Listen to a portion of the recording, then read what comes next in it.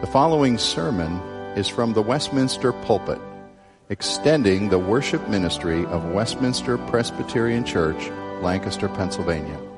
We are a local congregation of the Presbyterian Church in America. Please contact us for permission before reproducing this message in any format.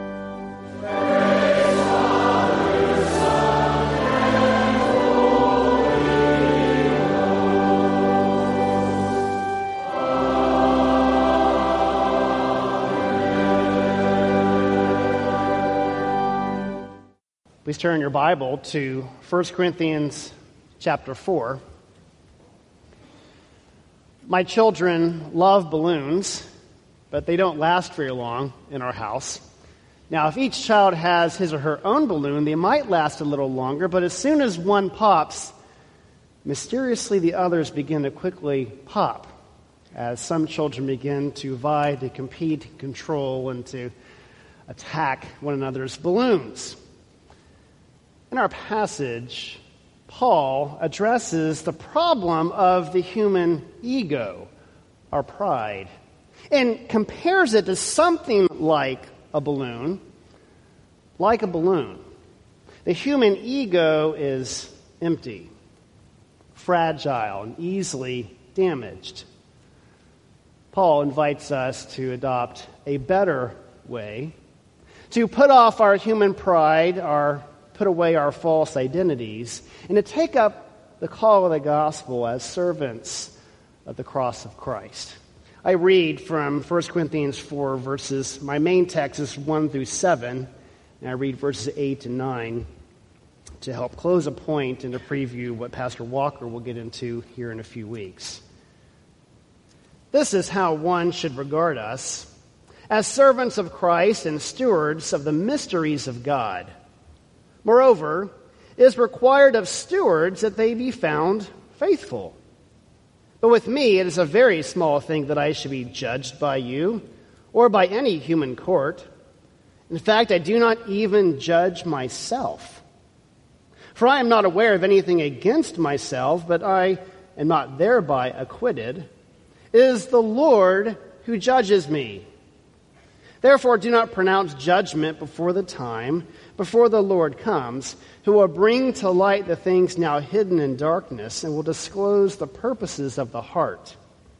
Then each one will receive his commendation from God.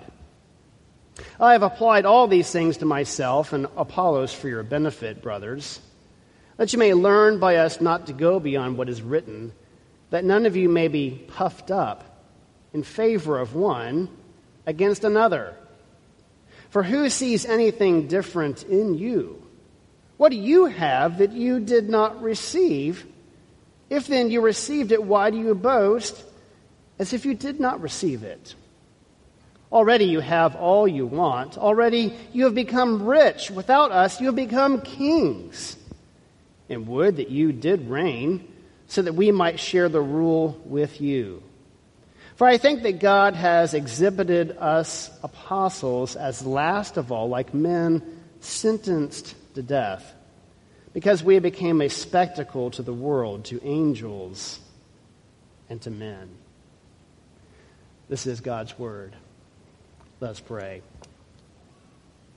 Our gracious God and Father, we do exalt you as the one true judge of all the earth.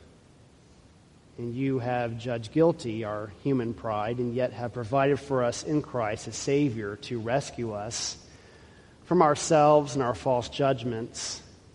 And I pray, O Lord, that you would use this passage to open our eyes, to give us better insight, not only into ourselves, but into the grace of the gospel that you have revealed through your Son, Jesus Christ, in whose name we do pray. Amen. Studies in recent decades have demonstrated that some of the people in our society who have the highest self-esteems are prison inmates. In fact, Professor Roy F. Baumeister from Florida State University concluded that the most violent of offenders are those that are highly narcissistic and have a great perceived self-esteem. He writes, high self-esteem people tend to have little self-control when things are not going their way. Abusers generally have high self-esteem. They appear to have no respect for anyone else.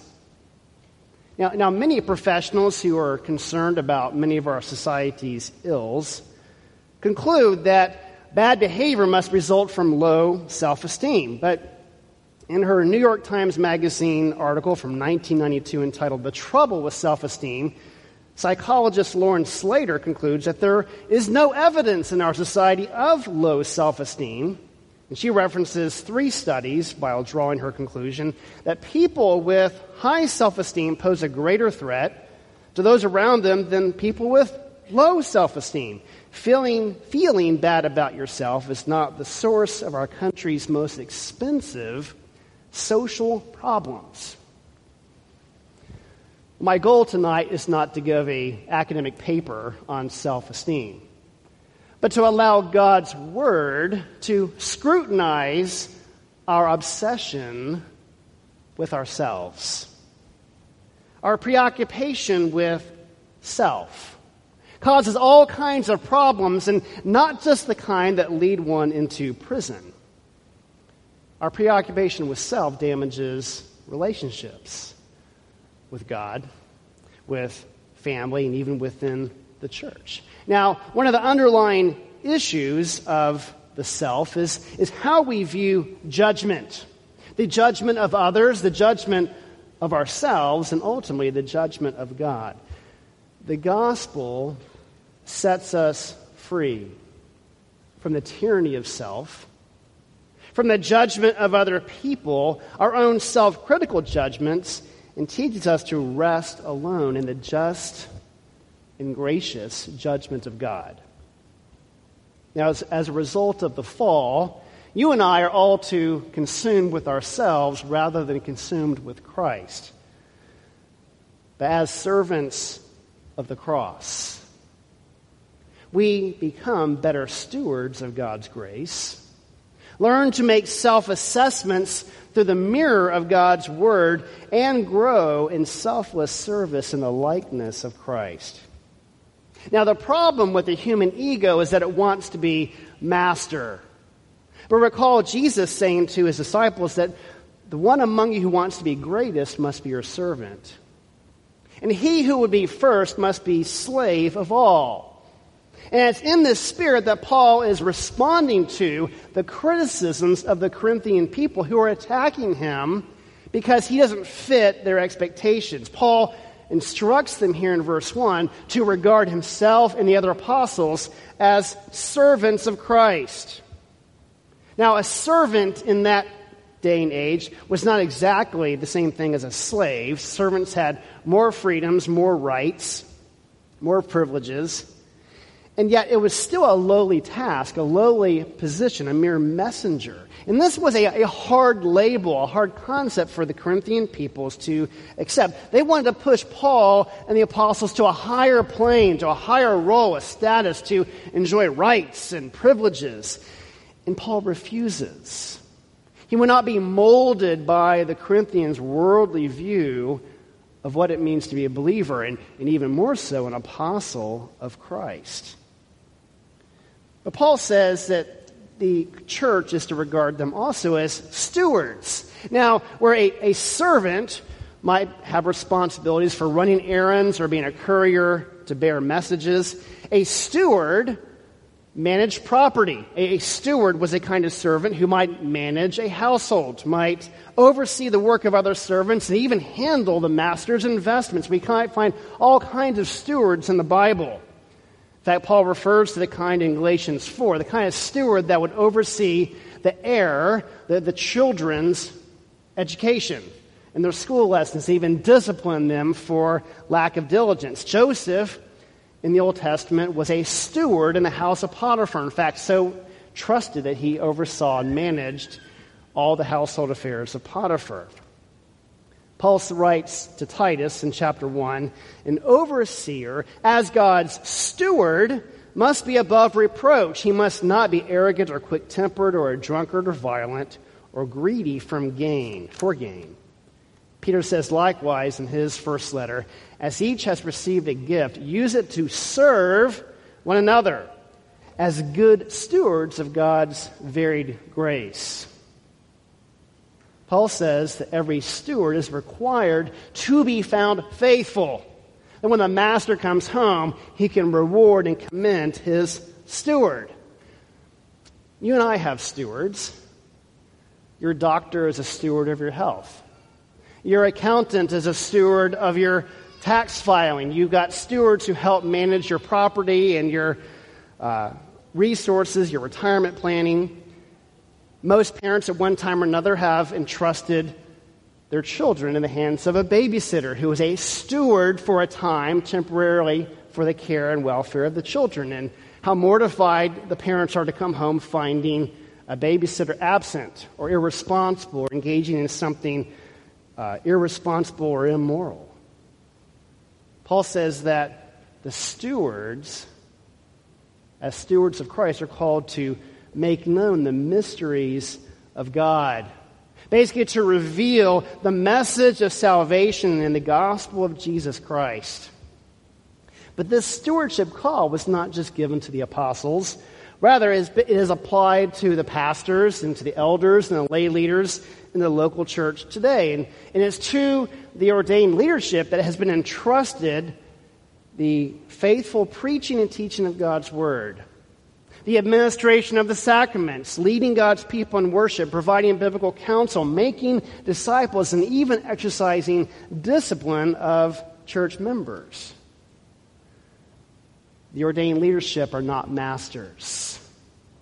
We are stewards, mere humble servants. And each of us must have our ego checked at the cross of Christ and allow our character to be evaluated according to God's Word.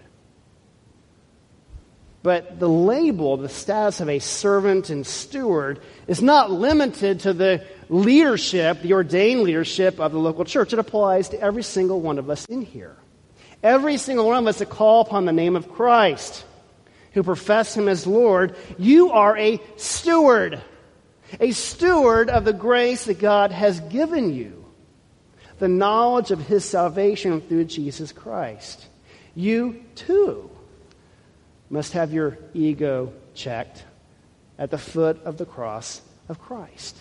To submit to God's Word, to learn to endure hardship with patience, trials with faith, to learn to faithfully steward the privileges and opportunities you have to influence people around you, to testify to the marvelous riches of God's grace. It is a precious and valuable thing to be a steward of God's rich grace.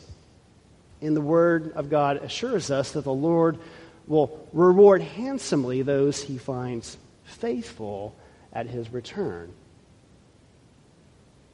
Now, Paul goes on in verse 3 and following, having established this status of servant and stewardship, to move towards this idea of assessment, of evaluation. He mentions these words of judgment. And his main point is that we have one ultimate master who will judge and evaluate us. And yet, we find ourselves subject to, in our own weakness, we're subject to the judgments of others and even our own self-critical judgment. He writes, "But with me it is a very small thing that I should be judged by you or by any human court. In fact, I do not even judge myself." I have a friend who got involved in a car accident and was being sued for in excess of $100,000, money that he did not have. And in all appearances, the claims of this one bringing suit, the claims appeared unwarranted, unfounded, and yet the court ruled in favor of the plaintiff.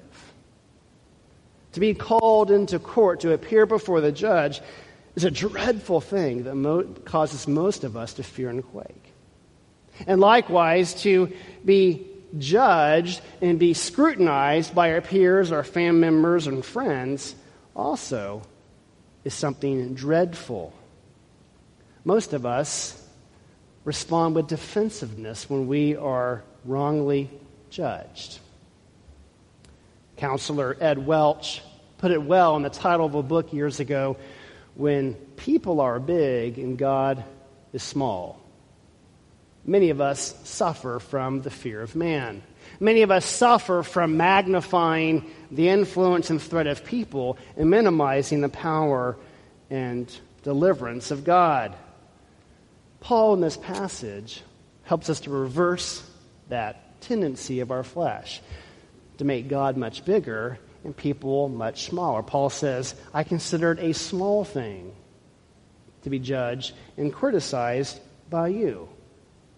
Now, in saying this, Paul is not saying, well, I just couldn't care less what you think about me in some sort of cool and detached manner.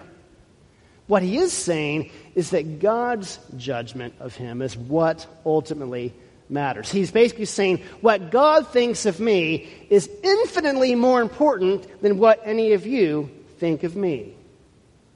Paul does care about these people. He does care about what they think. He does want relationship with them. And yet his desire to please God trumps his desire to serve and please these people.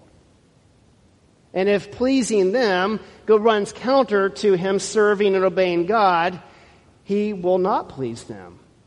And he will suffer the consequences for it. Anybody who pressures him away from his faithfulness to the gospel message must be denied and ignored. You and I have people in our lives who criticize us, who judge us for our Christian convictions. We will have those who speak ill of us or challenge us or question us or mock us. If you have to refuse attending a wedding of a family member due to some moral objection, you very well might face consternation from extended family members. Some of us may have to stand before courts in our day, like some small businesses who have taken a stance for Christ, standing against the growing, prevailing headwinds of change in what is socially and morally acceptable. That is the culture in which we live. And we must learn to endure the judgments and criticisms of others by putting it in perspective compared to the judgment and will of God. Now, Paul had a strong personality. Paul was a man of convictions. Paul had this amazingly big view of God. He seemed to be fearless before his opponents. He was a rock against the criticisms and judgments of others. And so we say, well, I'm not like the Apostle Paul. But notice what else he says in this passage. He claims to not even judge himself. Really. That seems to be a tall claim. That claim to me is up there with the passage from Philippians 4 where Paul says that he has learned to be content in all circumstances. The apostle suffered some miserable circumstances. He was imprisoned several times. He faced shipwreck. He was beaten by mobs and left for dead. He was even abandoned by some of his own followers. But here he says he does not even judge himself. Is Paul arrogant? Is he self-consumed? Is he one of those people who just never apologize? Is he just really thick-skinned who assumes he's always right and everybody else is always wrong? Well, I would contend that according to the data of the New Testament, Paul was a very tender, conscientious, and sensitive man. He was conscious of his sins, and he confesses his sins rather revealingly in the New Testament. In fact, he refers to himself in his letter to Timothy as the chief of sinners. He not was the chief of sinners. I am the chief of sinners. But in Paul's introspection, He recognizes that his own self-judgments are flawed. They are tainted by sin. He does not even trust his own judgments of himself. It would subject himself fully to the judgment of God. I, like many of you, have the weakness of hyper self-criticism. I imagine many of us in here are sensitive, sometimes too sensitive. A lot of us hold ourselves to impossibly high standards. I can chastise myself ruthlessly for mistakes and failures, even things that are just not even of any real consequence. As I reflect upon this, I realize that some of this is a matter of my flesh, my temperament, my own sin patterns, and my own failure to appropriate the grace of God. So when Paul says he does not even judge himself, there's a cynical side of me that says, yeah, right. Who does that, or who does not do that? But I feel like I'm becoming more on Paul's side, recognizing that as we grow in the grace of God, as we learn to trust in Christ as Savior, we learn to hand over and yield to him all judgments, letting him be the evaluator, letting him be the judge. You see, we assess ourselves all the time. I'm convinced that we're all guilty of building our resumes constantly. That does not end once we got a new job. We're always building a resume, trying to be good enough, trying to sell ourselves, trying to measure up. It's like we're on trial every day. We're making a case for ourselves so that we can be found acceptable, so that we can find ourselves found worthy and acceptable in the sight of others. But we need to recognize that there is a deep and dreadful flaw in the way we try to perform and self-evaluate, the way we try to put ourselves on trial. You know, for those of us who find ourselves constantly performing, building up a resume and making our case for ourselves, those of us who are shackled by issues of sin and guilt, we need to let the gospel to reorient our thinking, to transform our sense of self, our personhood, to evaluate ourselves, or rather to not evaluate ourselves at the foot of the cross.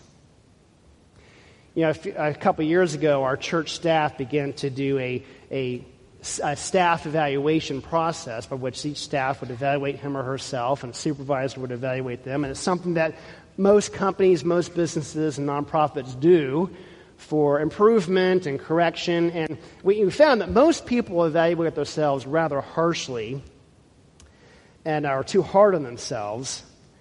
And I remind us here that we need to be careful with how we evaluate ourselves. Are you yielding to God to let him be your evaluator? Will you trust in his judgments, because in God's judgment, you are righteous through the blood of Christ. You are precious in his sight. Your sins are covered. You are well loved and a person of tremendous worth in the sight of God, because he made you and he sent his son to die for you. And that is the stamp of approval that you and I need every single day as we face judgments, mistakes, we criticize ourselves, learning to rest in God's stamp of approval. You know, I think many of us go through this seesaw tendency. In our flesh, we tend to evaluate ourselves. If I had a good day and I avoided temptation and sin, I feel good about myself. I give myself an attaboy. I pat myself on the back. But on the days when I stumble and fall and cave into a dogged sin, I beat myself up. I chastise myself. I'm worthless. Both are wrong. We know the gospel teaches us that anything good in us, anything good in our lives, as we resist temptation, as we grow in faith, give praise to God.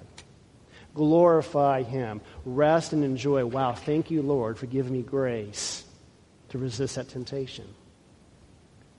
In that same vein, when we stumble and fall, it is not pleasing to God to grovel, to self-chastise. That is a form of penance. That is a mechanism of self-will. Some call that's just exercising your own self-salvation project rather than resting in the perfect work of Christ, His blood shed for you. So we need to learn to yield that self-evaluation process to God's evaluation. Now, Paul, in verse 4, makes this astonishing statement. He says, "For I am not aware of anything against myself, but I am not thereby acquitted." He basically is saying that his conscience is clear. Paul keeps clean accounts. Now, Paul is not saying that he has not done anything wrong, that he's righteous and perfect in and of himself. What he is saying is that where he has erred and committed sin, he has confessed and repented, and he refuses to entertain false accusations against himself. He will not be intimidated by the agendas of others. He is also saying that he does not have an obligation to measure up to other people's expectations as though they were his master. He has one master. He will not subject himself to unreasonable expectations that are not fitting with his gospel call. Paul has boundaries, we might say. He aims to be a God pleaser. And if he fails to meet other people's expectations, they're not fitting with the call of God's gospel in his life, then the failure is the problem of other people. Many of us struggle with that because we're pleasers. But by God's grace, we learn to become pleasers of God, seeking to fulfill His expectations.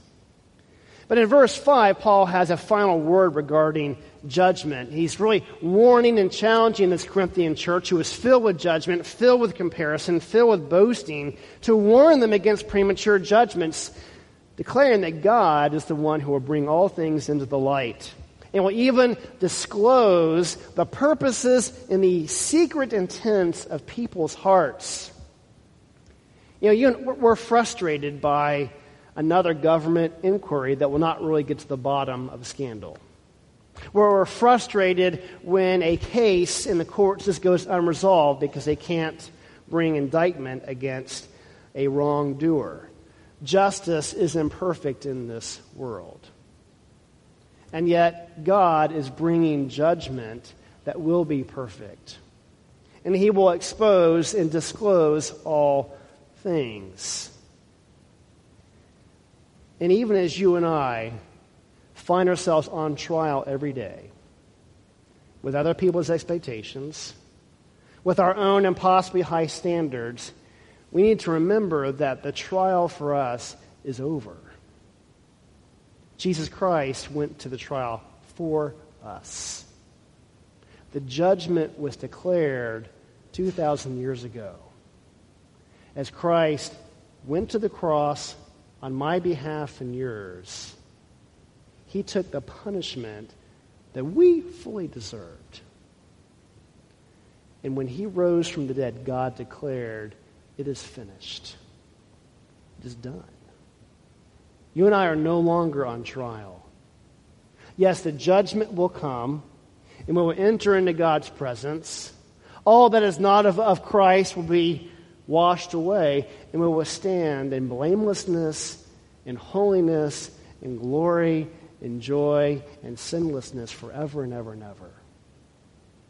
And so we have to look back to the cross and look ahead to glory to remind ourselves we're not on trial anymore. I can stand in God's presence. I can walk with Him by faith and grow more and more in His likeness, because there now is no condemnation for those who are in Christ Jesus. So what do we do with this? How do we take this as we respond to the call, I believe, of selflessness as we grow and follow in the likeness of Christ, as we embrace our identity as God's servants and stewards, as we resign to God's judgment alone?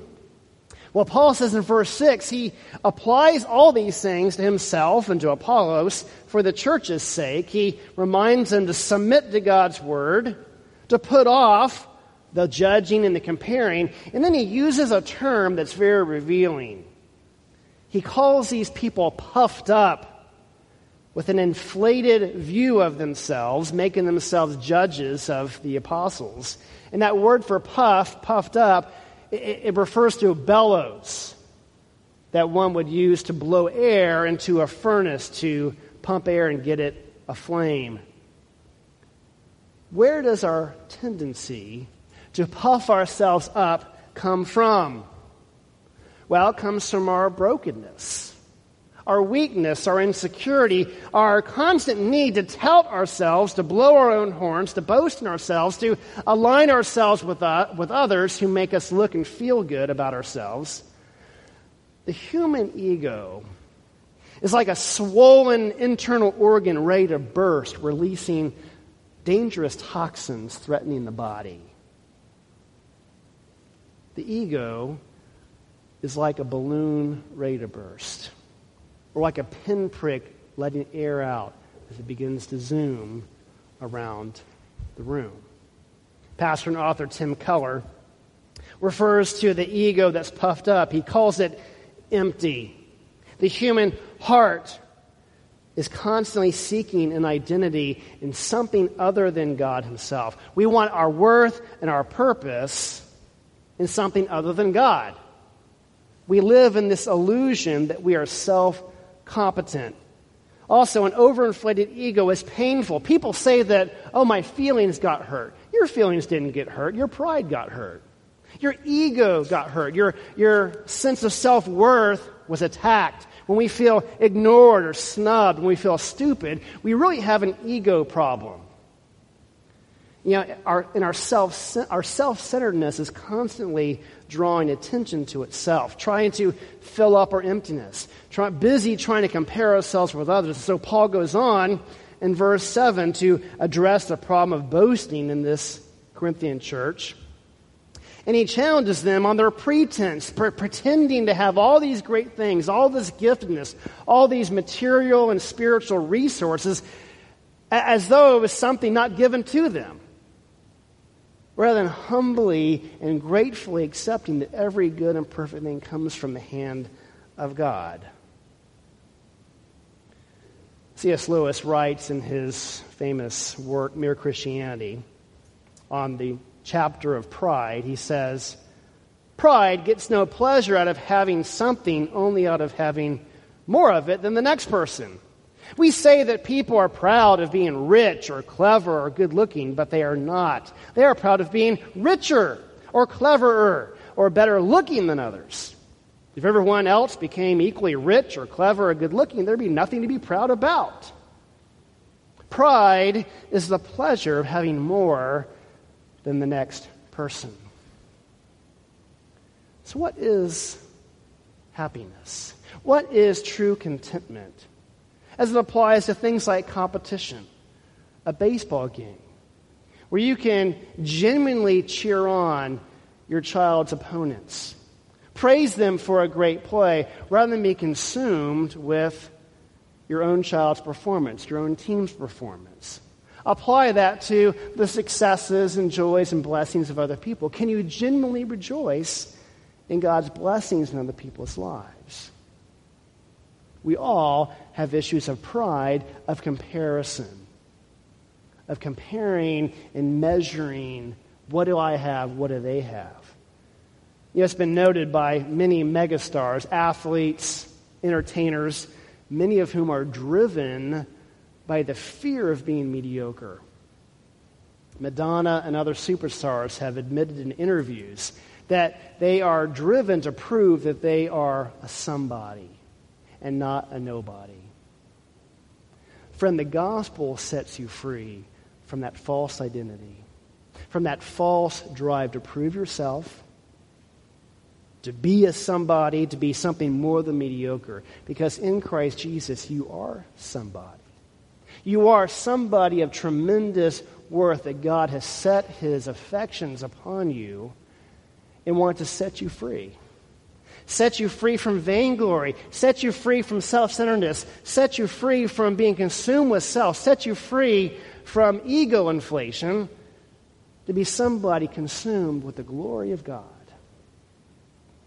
and an unhindered desire to serve and bless other people. So what is the solution? The solution to the ego, the problem of being self-consumed? Well, in verses 8 and following that Pastor Walker will get into in a few weeks, there's all this series of contrasts of worldly versus godly, of the flesh versus the spirit, of being self-consumed versus selflessness. And in verse 8, he describes how the Corinthians have been blessed, and he beckons them to rejoice and to not make much of themselves, but to make much of God, who has blessed them and has equipped them to reach the whole region with the gospel because of their giftedness. But then Paul compares himself and the apostles to gladiators, to those men sentenced to die in the arena, condemned to death, to remind us that in Christ you are dead. You are dead to the old man. You are dead to the pride. You are dead to the ego. Your life is forfeit. And you're set free. You are set free to fight to the finish. You and I are called into the arena to fight. And the enemy is sin. And the ego, our pride, must be killed. We are a spectacle on display, but it's not for the praise of man, but before an audience of one, the commendation of God. The deepest desire in our hearts is to receive our approval, our assessment from God. That the same God who said to his only Son, "You are my Son with whom I am well pleased," that is what we all long to hear. And that's what we all need to strive for. But in doing so, our little ego balloons that are empty in our flesh need to be filled with something else that the Bible calls humility.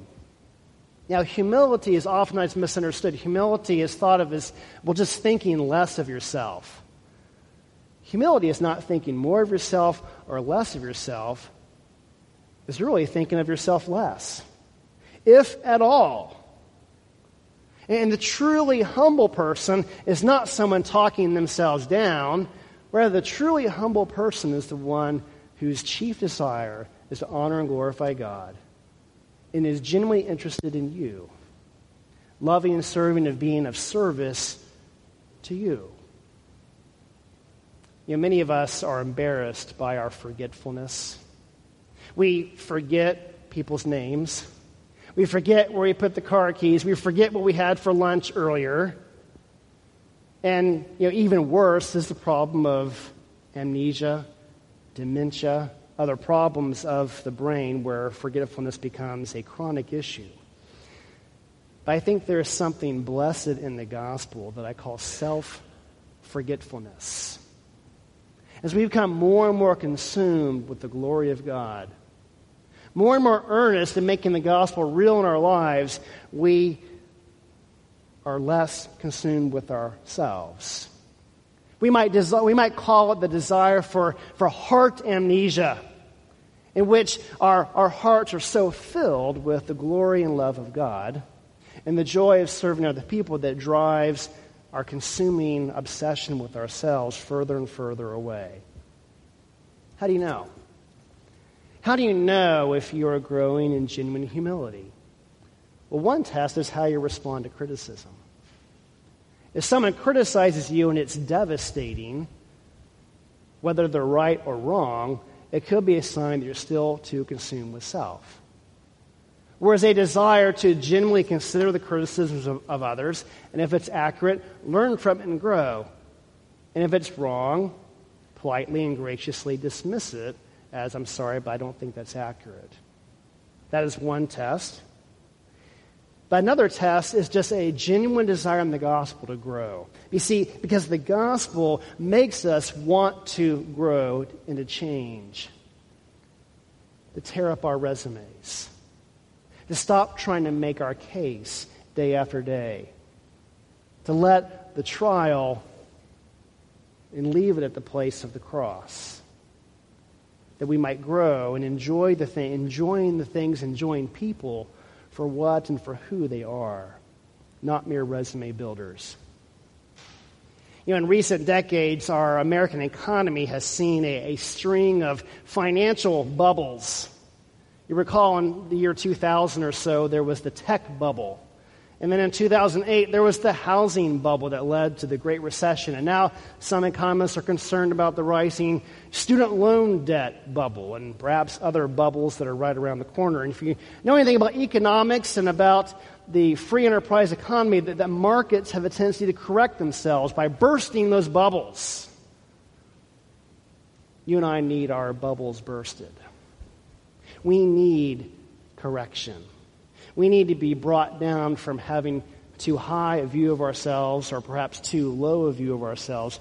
We must learn to let the Spirit guide us, to correct us, to mold us, so we are less and less consumed with ourselves, less and less inclined to compare ourselves to other people, less and less concerned with what other people think about us, not thinking too highly, not thinking too lowly, putting off unhealthy judgments and criticisms of ourselves.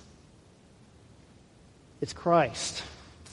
It's Christ who fills us, who fills our sense of worth, who gives us meaning and purpose and direction. It's His Spirit that does correct us and change us and grow us so we become more and more people, better stewards of God's matchless grace, who grow daily in that desire to please and hear from Him on that last day. Well done, my good and faithful servant. Let's pray. Our gracious God, our Father, we thank You that in Christ Jesus we have all sufficiency, all worth, all purpose, in the one who went to trial in our place, to the one who has received and earned the judgment of righteousness and perfection, in whose righteousness we stand before You. And I pray that You would help us to apply these things to our hearts, to be people set free, true servants of the cross, stewards of Your grace, who desire and seek to please and receive our commendation from You and You alone. We pray in Jesus' name. Amen.